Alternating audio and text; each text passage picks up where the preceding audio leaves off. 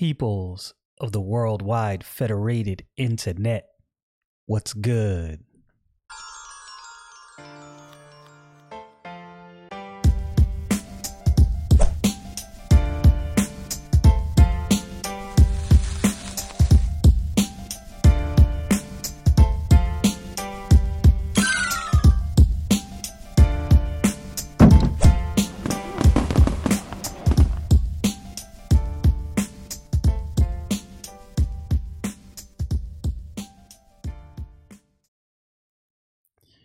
Two weeks feels like eternity in between podcasts, but I think this works out for me because I have so many things going on that trying to do too many podcasts at the same time is just a lot piled on my plate. I'm going through a lot of books, doing a lot of studying, doing a lot of other things, running other podcasts. You've heard all that. Anyway, we'll be returning to the book of Acts. We're coming up on the new year. It's hard to believe that 2023 is coming to a close. Now, if God allows me to usher in 2024, and the reason I say that, I'm not just being cliche. I never assume, no matter how close I am to a day or to the next year, that I will be allowed to make it to that next year. Anything could happen in between here and now, and I'm thankful to God for everything He's done for me, for every way in which He has worked in my life, the things He's allowed me to do, the things He's allowed me to see, and the mercy that He has had on me. I'm very thankful to God for all of those things. So I'm looking forward to whatever God has in store. So we will be returning to the book of Acts. And I have to apologize for some reason. Last time when I did the title to my video, I put Acts 15. Now I'm actually in Acts chapter 5, but I'm pretty sure you already caught that. Without further ado, let's get into this. So if you remember from last time, we were reading Peter and John were brought before the council. They wanted them to pretty much stop preaching Jesus. They're like, yo, we don't want you speaking about this. We don't want this to spread. And they're approached, I believe, it was let's see, I think it was Gamaliel, which was talking at this point. Yes, it was Gamaliel talking. So in verse 38, he says, "And now I say unto you, refrain from these men and let them alone. For if this counsel or this work be of men, it will come to naught. But then he says, but if it be of God, ye cannot overthrow it, lest happily ye be found even to fight against God." This gives me the impression, and I might have said this last time as well, I believe I did, that he wasn't necessarily 100% sure in his mind that he was correct in rejecting this good news. Which, look, who knows what happened to Gamaliel before he died? Maybe he actually believed the gospel. Who knows? A lot of these people during this time, like leaders of the time, may have actually believed the gospel. There's no way for me to know that right now. But it seems like he's not 100% sure that they're wrong, so he's erring on the side of caution. Now, this leads me to believe that there's some part of him. Clearly, this is a man who has read the scripture, familiar with the scripture, and it's resonating with him. They have said things that now he's probably listening and reasoning in his mind and probably thinking to himself, this might actually be correct. Because if I'm Gamaliel and I'm that familiar with the Old Testament, I'm not a slouch. He's not the average person. He spends a lot of time in the scripture, looking over these scrolls, teaching out of these scrolls. So the things that he would hear from Peter and the rest of the apostles pointing to the Lord Jesus Christ using the Old Testament, if he's that familiar with these verses, which I believe he was, then he would have to reconcile some of these things like, this makes sense. And I always go back to something that Nicodemus said. There was some, I don't want to say fighting contention amongst the ranks with the Pharisees, and we know that because of what Nicodemus said. He said, "We know that thou art a teacher come from God," because he said, "No man can do these miracles unless God be with him." So they knew there's only one way he's actually doing all of these things.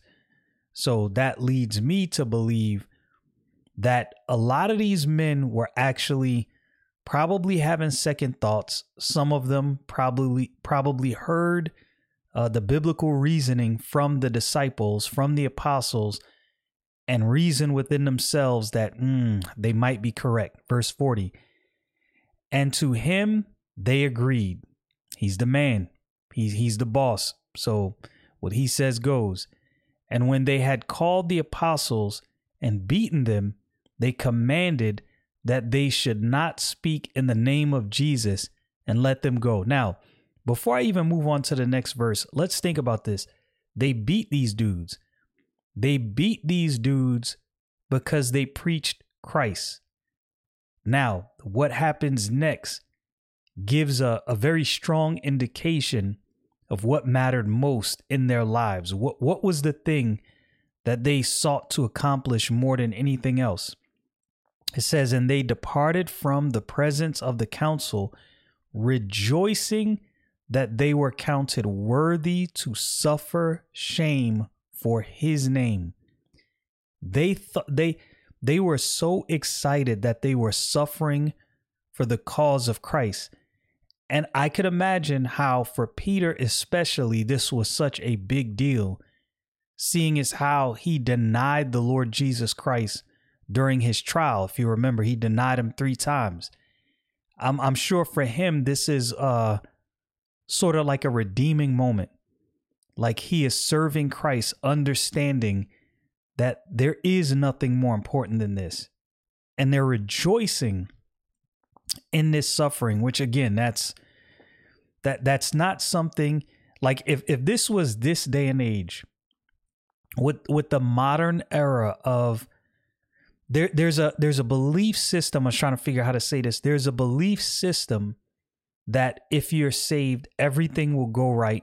Everything will go your way. Everything will fall out exactly as you want it to fall out. And this is actually not biblically true. This doesn't mean you can't have a good life. This doesn't mean good things can't happen. But if you think because you're a believer, that means that, it's going to be all good. The Lord Jesus Christ said the world hated him. And if the world hates him, what do you think the world's going to think of you if you're serving him? Verse 42, and daily in the temple and in every house, they ceased not to teach and preach Jesus Christ. They were on fire. They were like, yeah, we going hard for this.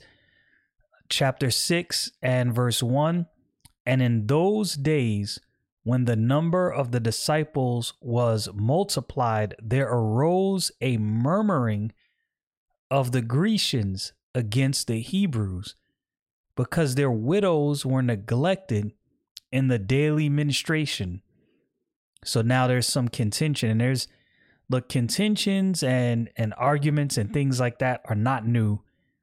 If you think what happens in churches now where people disagreeing over, certain things that might seem to be menial things, if you think that's new, it's not new. There's nothing new under the sun. The more I read my Bible and see things like this and then think about some of the stuff that goes on now, I'm like, yeah, there's definitely nothing new under the sun. That's a fact.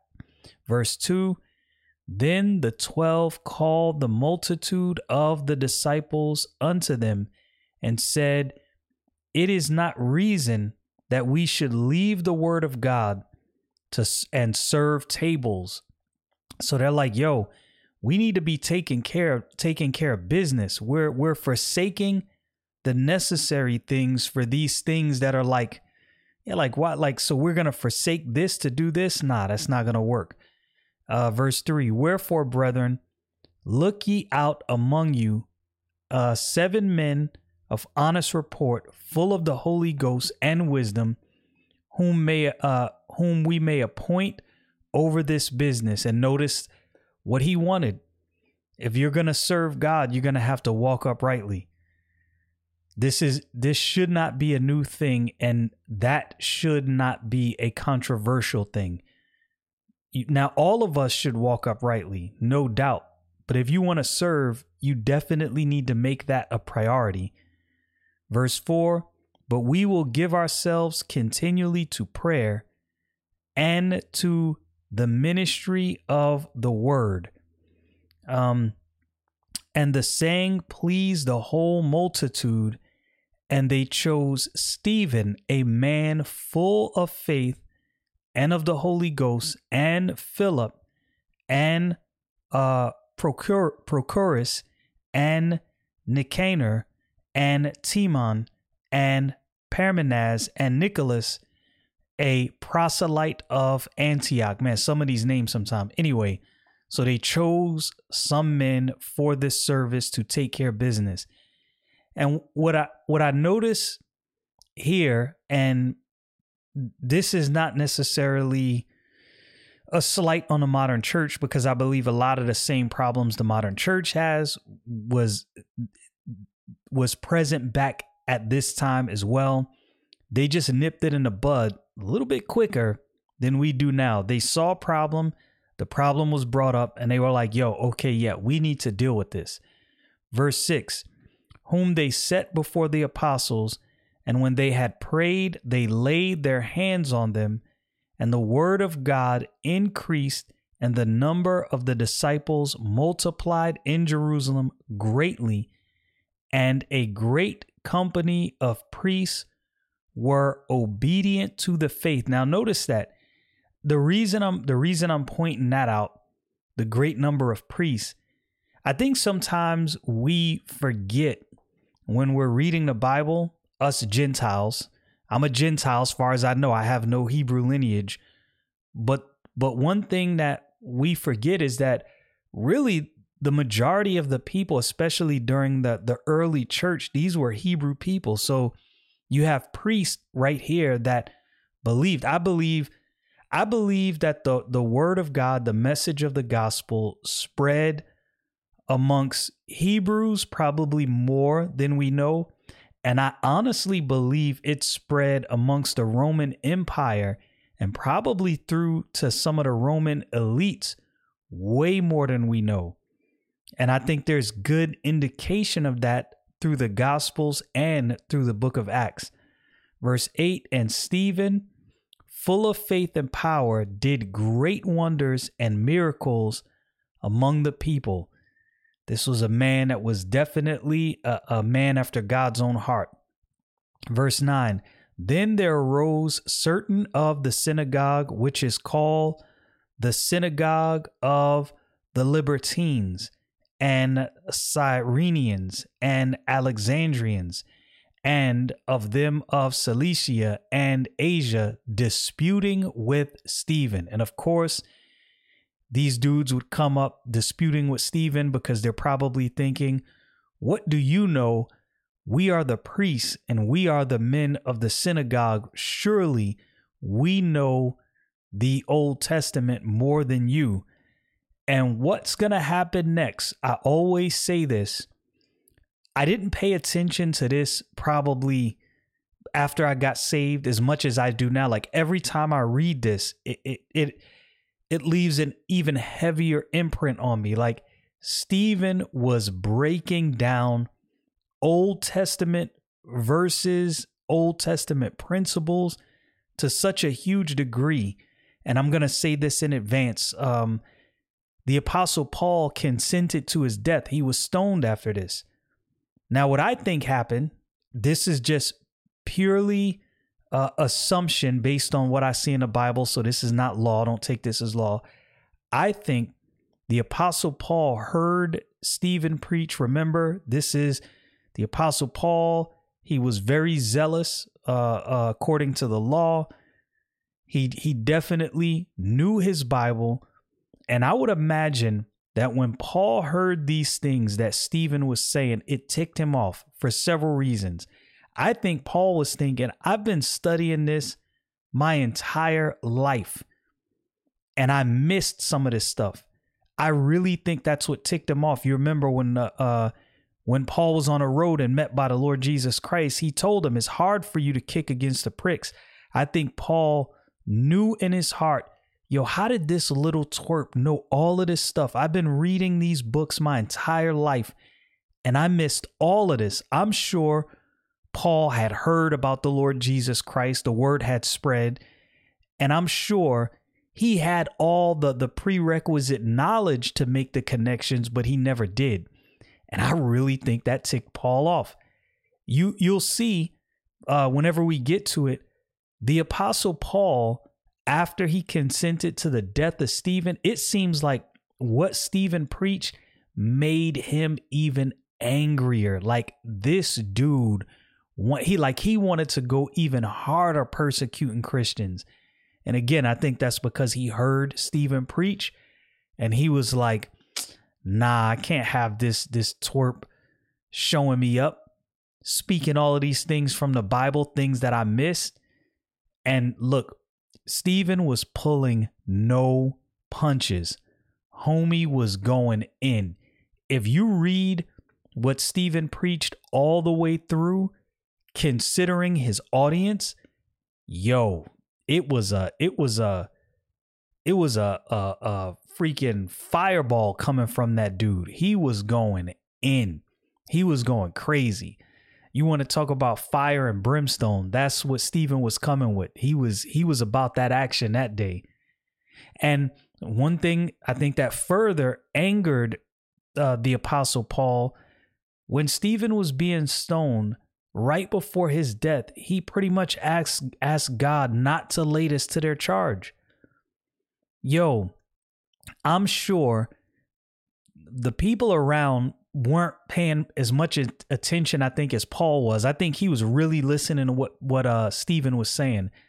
I think not only did the message tick him off, that level of kindness and love, he could not reconcile in his head. He could not make this make sense. And it just sent him in a spiral. And you know how the story played out. Eventually, the Apostle Paul got saved. The book of Acts is a magnificent book that when I got saved, I did not understand just how magnificent this book really is. An enjoyable read. Y'all know what it is. Stay frosty, people.